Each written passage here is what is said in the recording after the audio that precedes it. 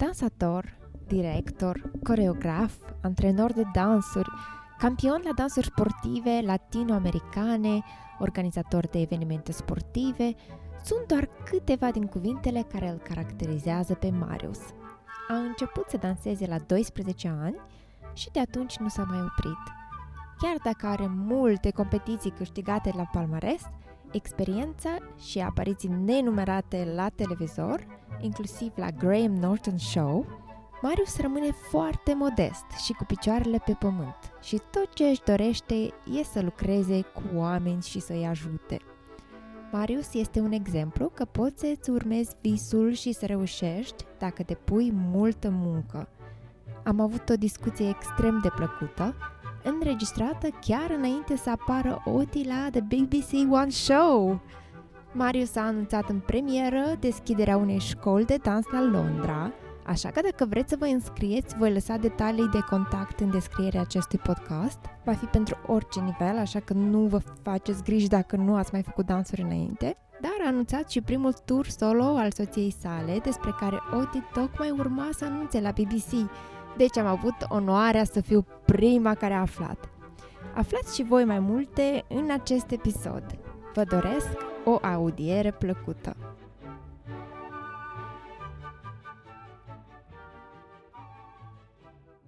Bună, Marius, și mulțumesc din suflet că ai acceptat să faci parte din podcastul meu. Uite, eu aș vrea să încep cu o întrebare legată de momentul când ai început tu să dansezi, fiind pe la 12 ani, ceea ce în lumea dansului poate fi considerat o vârstă puțin cam târzie. Și aș vrea să știu de la tine de unde a venit pasiunea ta pentru dans.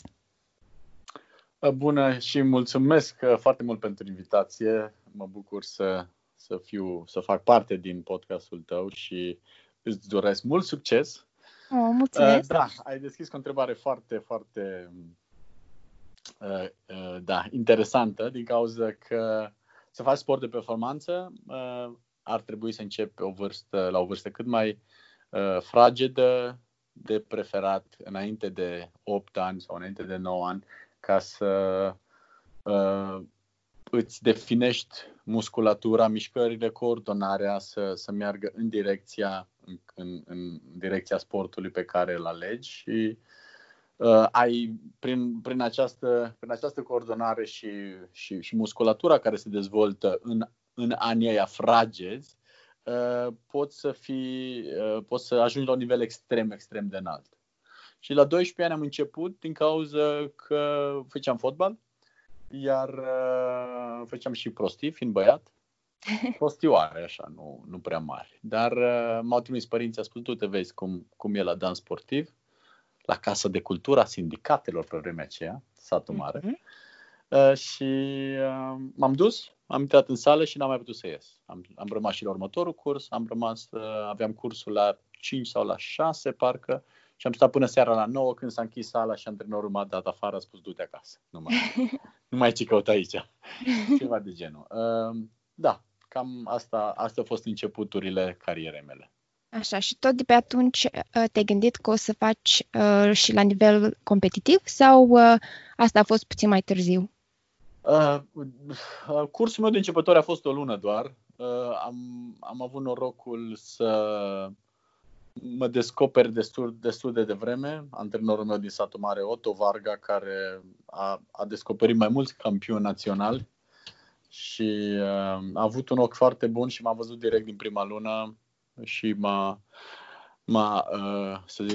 dus la un nivel mai înalt de performanță foarte repede. Am avut o parteneră care dansa de mai mult timp și s-au întâmplat destul de repede începuturile carierei. Și de aia mă gândesc bine, cred că după 5 luni sau 6 luni am și dansat primul concurs. Wow! Într-adevăr s-au întâmplat lucrurile destul de repede. Da, foarte repede. După aceea, prin 2001, te-ai mutat în Germania, dacă am înțeles corect. Ai mers acolo pentru studii, pentru că știu că ai făcut și computer science în Germania, sau ai mers mai mult pentru că Germania îți oferă mai multe posibilități ca să te dezvolți din punctul de vedere al dansului sportiv? Adică eu am fost în satul mare la un liceu de informatică și mă gândeam că o să continui în Timișoara, la Universitatea de Vest, secția de informatică. Și în același timp am zis să merg în Germania să văd cum ar fi, cum sunt condițiile, cum mi-ar plăcea, să-mi continui eventual cariera și studiile în Germania și ajungând acolo și văzând cam ce se poate face și la nivelul la care era dansul sportiv. Pentru că în România pe vremea aia eram chiar la început. Deci în 90 s-au întâmplat toate și eu am început în 95, în noiembrie, în decembrie și federația era foarte nouă. Deci Federația Română de Dans Sportiv avea 5 ani, iar în Germania era dar erau generații și generații de campioni mondiali care veneau chiar și din Nuremberg, unde m-am mutat la început. Și m-a inspirat foarte mult și am zis că nu voi mai merge în Timișoara să-mi continui studiile, ci le voi începe în Nuremberg, de fapt în Erlangen. E de fapt orașul unde erau foarte mulți ani birourile principale de la fabricile Siemens. Deci e un oraș foarte prosper și o universitate foarte renumită. Și am început să studiez informatica și germană, bineînțeles, în același timp. Și în Germania ai cunoscut-o pe Oti, care ți este și parteneră de viață și parteneră de dans, pentru că din câte am văzut ați câștigat foarte multe competiții împreună. Spune-ne puțin despre competițiile pe care le-ai câștigat și cam cum arată programul de antrenament ale unor campioni. Da, am câștigat destul de multe competiții. Acum n-aș spune că au fost foarte, foarte multe, dar au fost destule. Ideea e următoarea. Fiecare persoană e puțin altfel. Să câștigi un concurs e una, dar procesul prin care ajungi într-adevăr să excelezi la un nivel înalt în orice ai face. La mine a fost dansul sportiv. E bineînțeles foarte satisfăcător, pentru că e altă senzație să ajungi să fii la un nivel la care într-adevăr poți să-ți controlezi corpul, poți să interpretezi muzica, poți să dansezi cu o fată, să o conduci, care e o chestie foarte grea și durează puțin, dar da, sunt niște skill-uri pe care sunt foarte folositoare în viață și care îți dau o anumită satisfacție. Și pentru mine partea aia a fost câștigul cel mai important. Și pe Oti, într-adevăr, am cunoscut în 2012 în Germania, sora ei fiind deja campioana Germaniei, Moții, este da. Exact. Am văzut-o la în juriul la Let's Dance în Germania și la Strictly Come Dancing în Anglia. Ea fiind și campioana Germaniei în perioada aceea, Oti a venit să o viziteze și eu chiar căutam o parteneră și s-a potrivit foarte bine de la început și da, am și început să dansăm împreună la mijlocul lui 2012. Foarte frumos. Și voi vă specializați mai mult pe latin, dansuri latine, nu? Exact. Latin American dancing. Latin American. Ai cumva un anumit dans care îți place mai mult sau pe toate le dansezi? Acum, cred că dansurile având caracterele foarte diferite, de-aia totdeauna mi-a plăcut. Sunt 5 dansuri latino-americane și fiecare dintre ele are un caracter foarte aparte care îți dă o stare diferită. Și prin complexitatea asta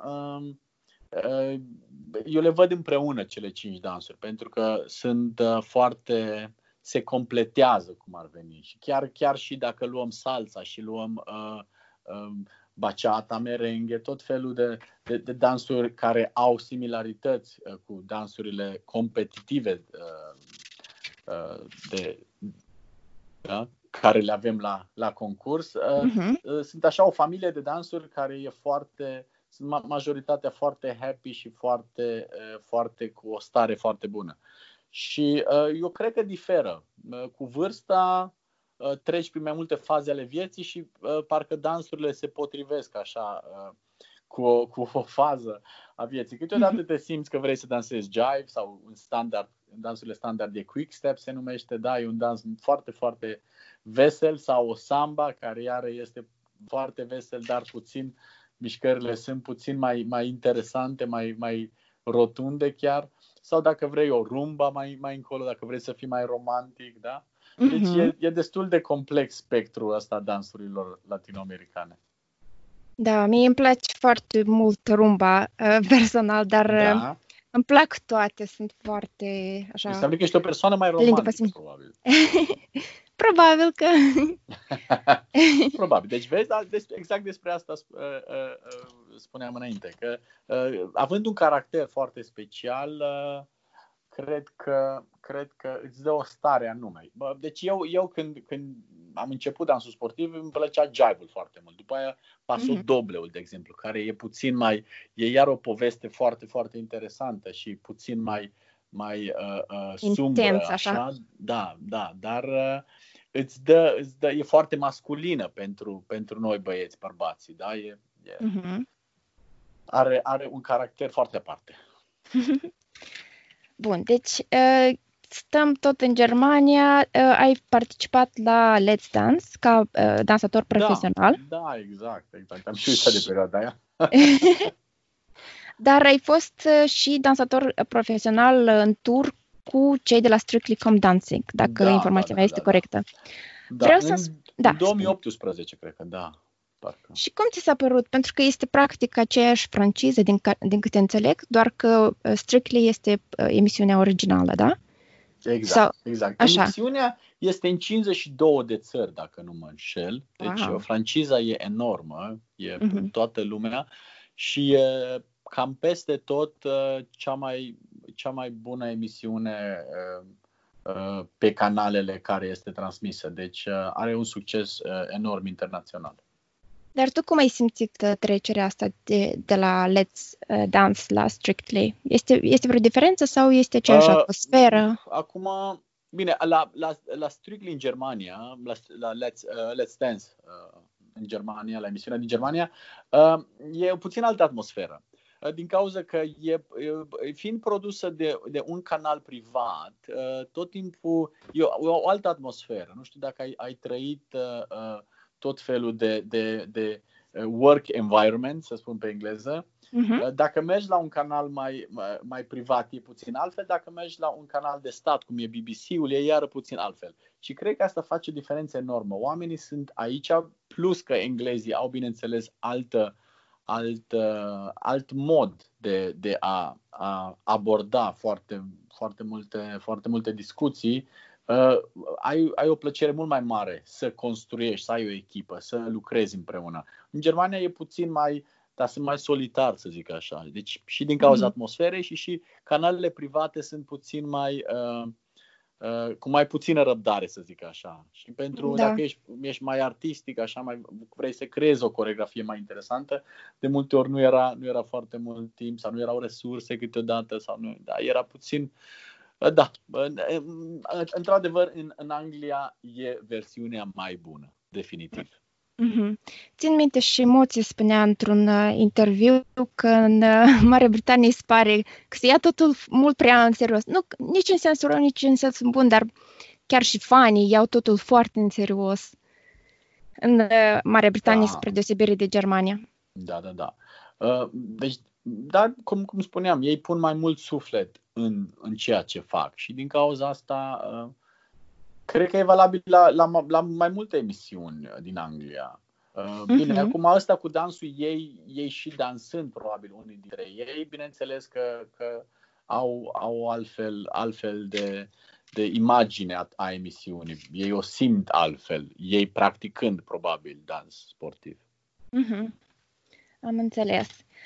Bun, vreau să te întreb acum legat de Oti, pentru că ea este din Africa de Sud și o să începem cu partea pozitivă a întrebării, după asta o să trecem și la chestii mai triste, dar să începem să începem cu întrebarea legată de tradiții. Cum împăcați voi tradițiile și ce îi place lui Oti în România și ce îți place ție în Africa de Sud? Ea a fost, cred că chiar în 2012, în decembrie, am avut gala Royal Dance Club, primul meu club de dans din satul mare și am dansat un show acolo atunci și a fost destul de interesant din cauza că satul Marele nu este o metropolă a Europei și lumea a fost eu cred că foarte surprinsă, dar și plăcut impresionată în același timp. Și a fost foarte interesant. Dar îi place România, îi plac acum tot mai mult oamenii, mâncarea. Am fost la Mamaia, am fost cu ea, am fost la Brașov, am fost prin București, am fost, bineînțeles, în satul mare, am și predat cu ea împreună la copiii din România. Da, ne-am mai plimbat puțin prin Transilvania și am mai avut la Timișoara, Cluj. Deci am cam plimbat-o prin România și i-a plăcut mult. Mai ales în orașele mari. Oamenii fiind mai deschiși, nu sunt așa de șocați, să zic așa, din cauza că nu arătăm toți la fel. Da. Ceea ce de multe ori îmi spune, da, ei nu văd că Beyoncé și Jay-Z și toți ăștia care și mulți actori, Denzel Washington, arată puțin altfel. Ce au crezut? Tot timpul avem puțin așa o discuție. Din cauza ei sunt șocați, pur și simplu. Nu e o chestie reală, doar e șocul ăla. Deci cam asta de România. Mie îmi place foarte mult Africa de Sud, îmi place foarte mult Pretoria, Johannesburg, de unde vine ea și familia ei. Ne place Cape Town-ul foarte mult, unde locuiește sora ei mai mare, mai mijlocie, deci nu muțică, sunt 3 surori, deci pe Melo o cheamă pe sora mijlocie și ea stă în Cape Town. E foarte frumos și nunta. Am avut nunta în 2016 în Africa de Sud, în Pretoria. Wow! Și ați combinat puțin tradițiile la nuntă sau ați făcut versiunea voastră? Sau cum a fost? Am combinat la tradiția și vara mea, fiind căsătorită cu un grec, am avut și dansuri grecești, avut de toate. Am avut dansuri românesc cât o încăput, am avut un band care au cântat dansuri originale sud-africane pentru nunți, au ei o tradiție foarte frumoasă la nunți. Și a fost o nuntă foarte, foarte relaxată, deschisă. Am avut un cort imens și am avut o nuntă foarte frumoasă. Foarte. Și a fost chiar de anul nou, am avut și artificii, după aia direct frumos. Deci chiar s-au potrivit foarte multe împreună. Am adus și familia din România, au venit peste 20 ceva din România la nuntă, din Germania am avut oaspeți. A fost frumos. Foarte, foarte fain. Și ai învățat-o pe Ote să zică ceva cuvinte în română, apropo? Da, vorbește cu mama, vorbește română deja. Wow! Cât poate, prin semne, știe ea 30-50 de cuvinte câte știe ea și se înțeleg ele foarte bine. Foarte frumos. E distractiv puțin, dar se înțeleg foarte bine.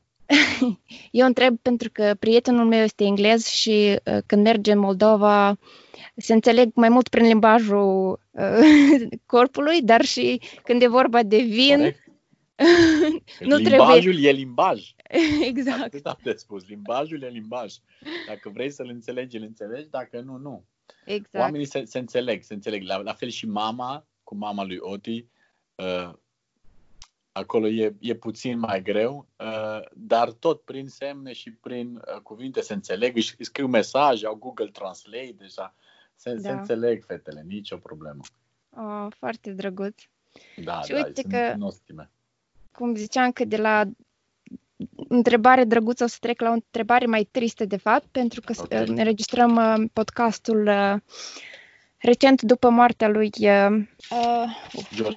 George Floyd, doamne, m-am emoționat prea tare. Exact. După moartea lui George Floyd și, a fost foarte bineînțeles, a fost un șoc foarte mare pentru toți, presupun, dar îmi imaginez că voi ați trecut prin trăiri și mai intense, auzind și văzând cu tristețe că lucrurile astea încă se mai întâmplă.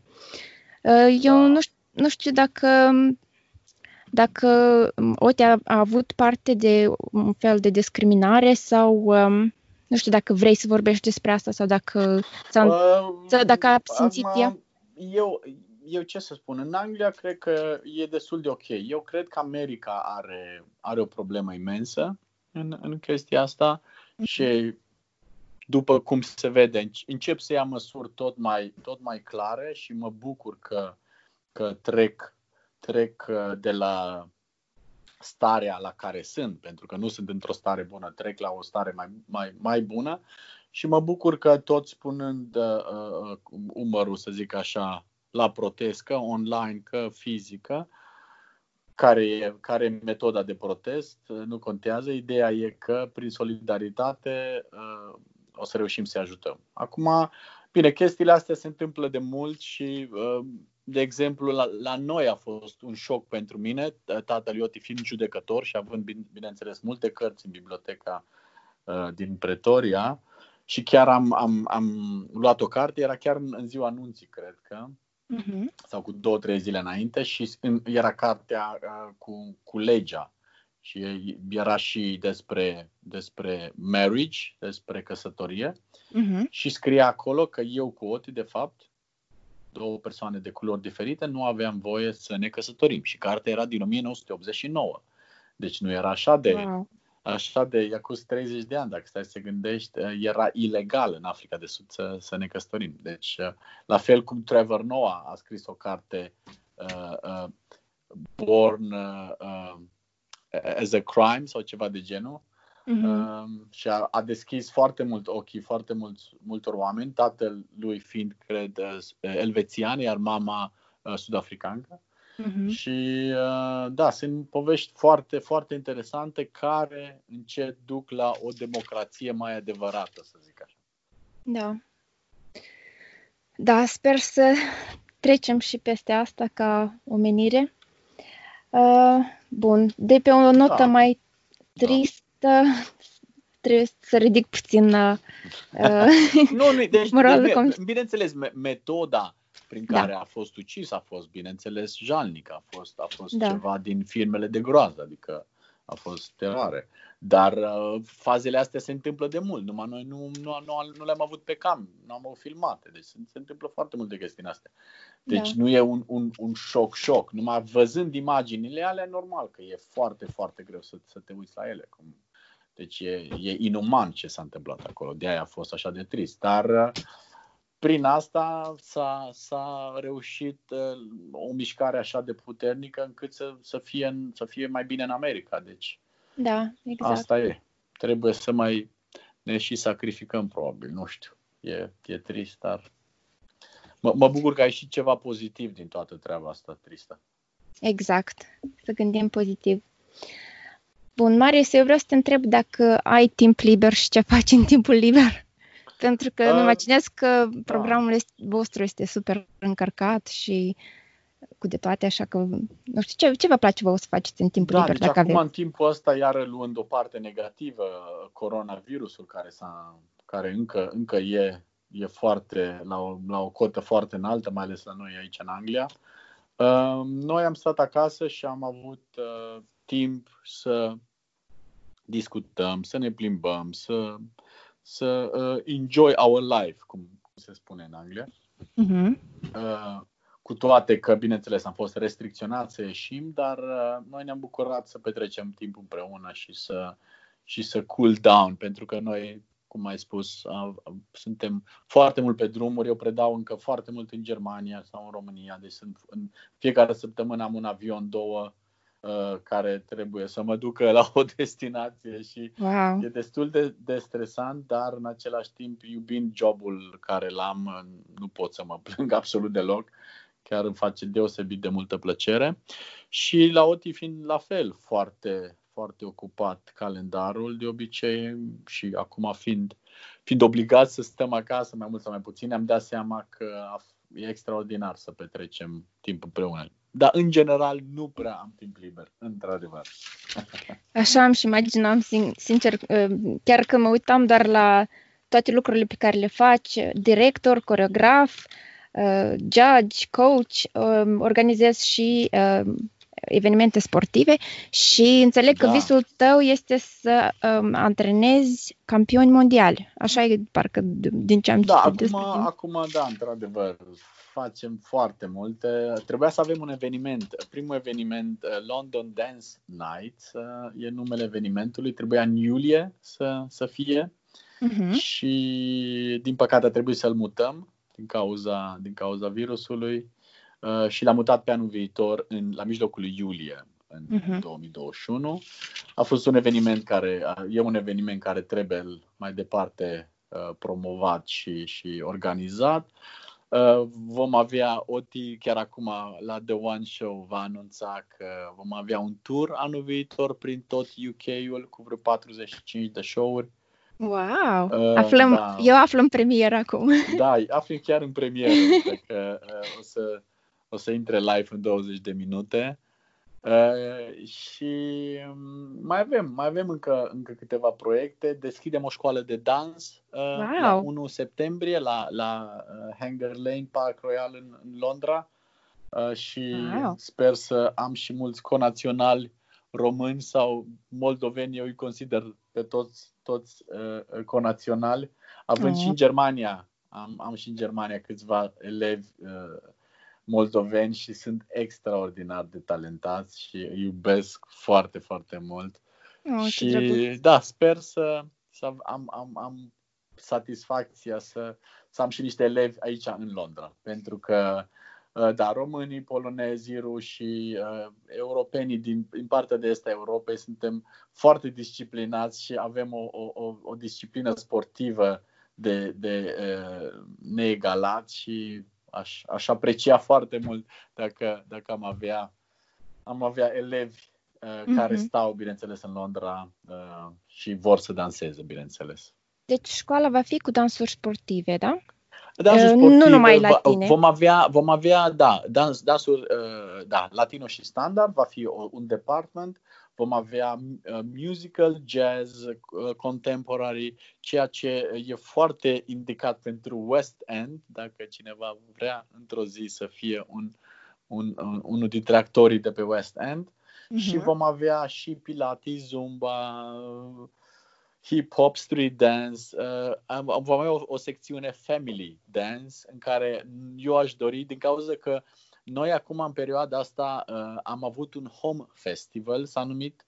Am avut 3 luni de zile în care am avut lecții online gratis pe toate platformele de social media și a funcționat foarte bine și dansau părinții cu copiii foarte mult și ne-a făcut deosebit de multă plăcere și am zis că pentru copii mici ar fi super dacă părinții ar dansa și ei cu copiii la un curs de dans. Și în același timp, toată școala va fi online, deci vom încerca să oferim servicii și live în sală, dar și live online pentru cei care sunt din alte părți a Londrei și, bineînțeles, ambuteiajele sunt destul de mari. Da. Dacă nu vor reuși să ajungă tot timpul la ora de dans, care ar fi bine să fie săptămânal, pentru a rămâne tineri și sănătoși.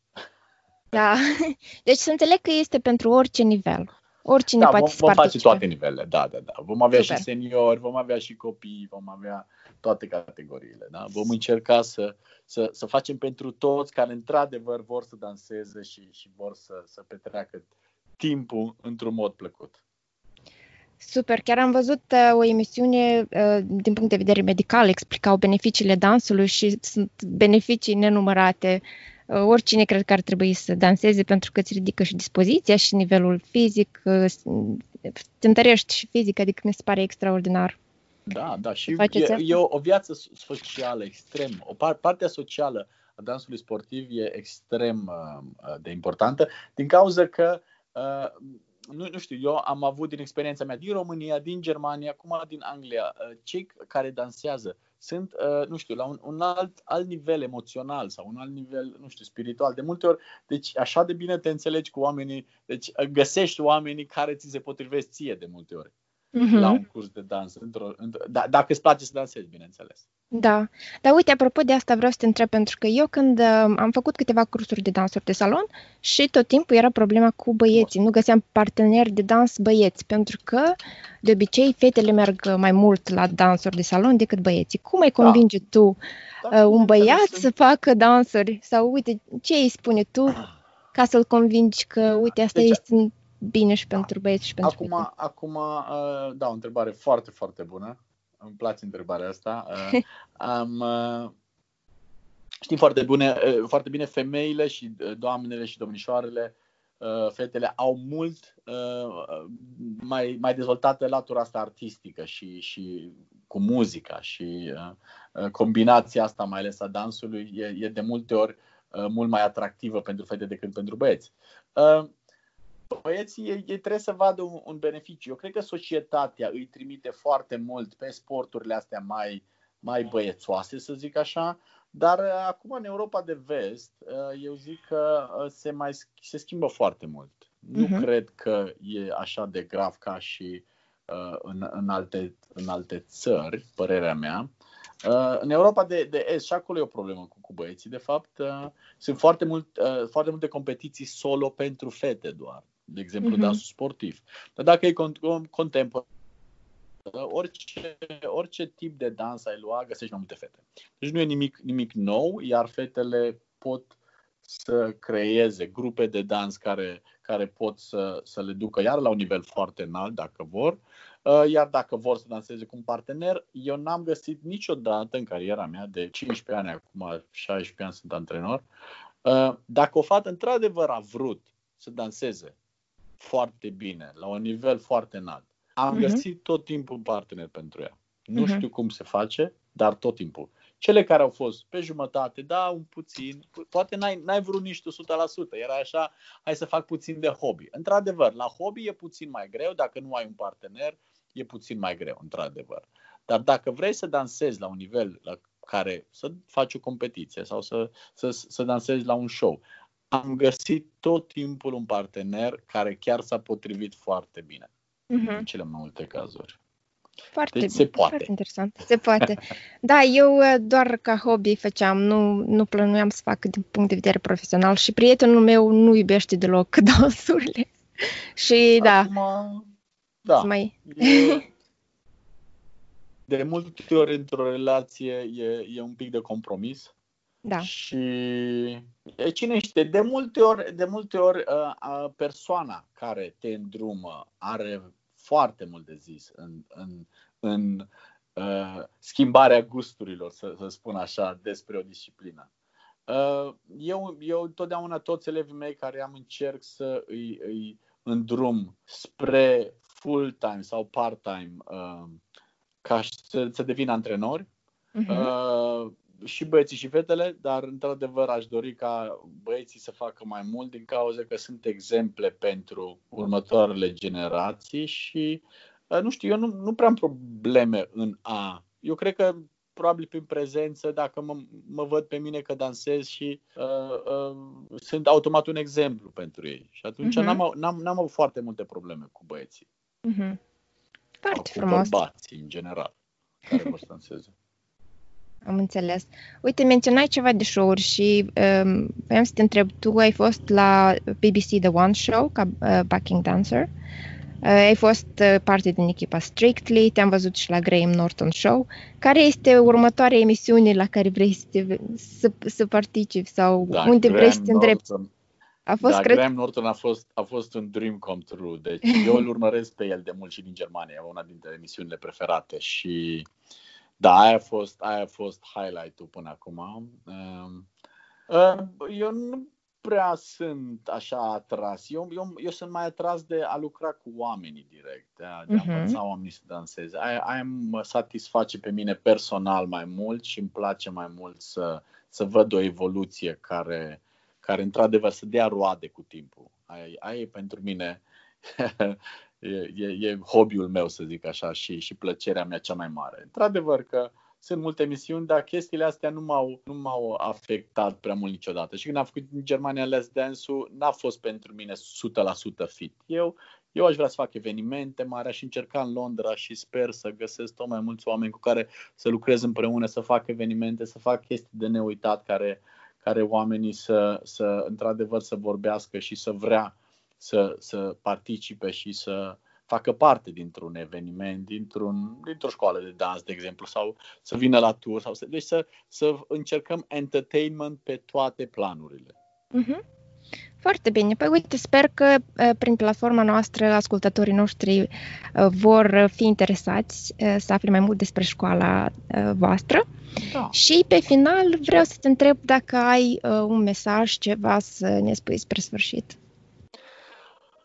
Mesajul care aș vrea să îl dau. Ascult și eu foarte multe podcasturi, mai ales Tony Robbins, dar și podcasturi de dans sau podcasturi de economie sau de business. Sunt foarte interesante și, într-adevăr, acum sunt foarte curios să ascult câteva din episoadele care le-ai avut înainte. Îmi cresc emoțiile, Marius. Da, nu. Mă bucur că sunt persoane care, într-adevăr, ajută într-un mod sau altul prin platformele de podcast și bloguri și vloguri și așa mai departe. Mi se pare o chestie superbă. Ce aș vrea eu să spun celor care ascultă, să își follow your dreams și să facă într-adevăr ce le place, să încerce să exceleze în ce le place, să își găsească calitatea lor cea mai de preț și atunci eu zic că viața se va alinia cu acest hobby, această plăcere, această pasiune, talent, cum vreți voi să o numiți. Foarte frumos. Și uite, am vrut să închei, dar nu pot să nu te întreb dacă poți să ne dai un sfat de un podcast care îți place legat de dansuri, dacă tot dai pomenit de atâtea podcasturi. Podcastul de la Strictly era foarte interesant. Nu știam că fac. Am tot ascultat, era prietenul nostru Joe Sag, a făcut câteva episoade, au fost foarte interesante și e foarte funny. Știam că au și ei podcast. Da, Strictly Come Dancing. Da, Strictly Come Dancing avea un podcast și Tony Robbins ascult mult, dar de dans acum recent am ascultat mai puțin. Am ascultat episoadele trecute de la Strictly. Da, o să pot să scriu și poate pot să comunici mai departe. Da? Le pun în not. Exact. În not. Neapărat. Mulțumesc din suflet și sper să ne mai auzim cu alte noutăți și cu alte podcasturi. Da, cu cea mai mare plăcere. Mulțumesc și eu foarte mult. Mersi.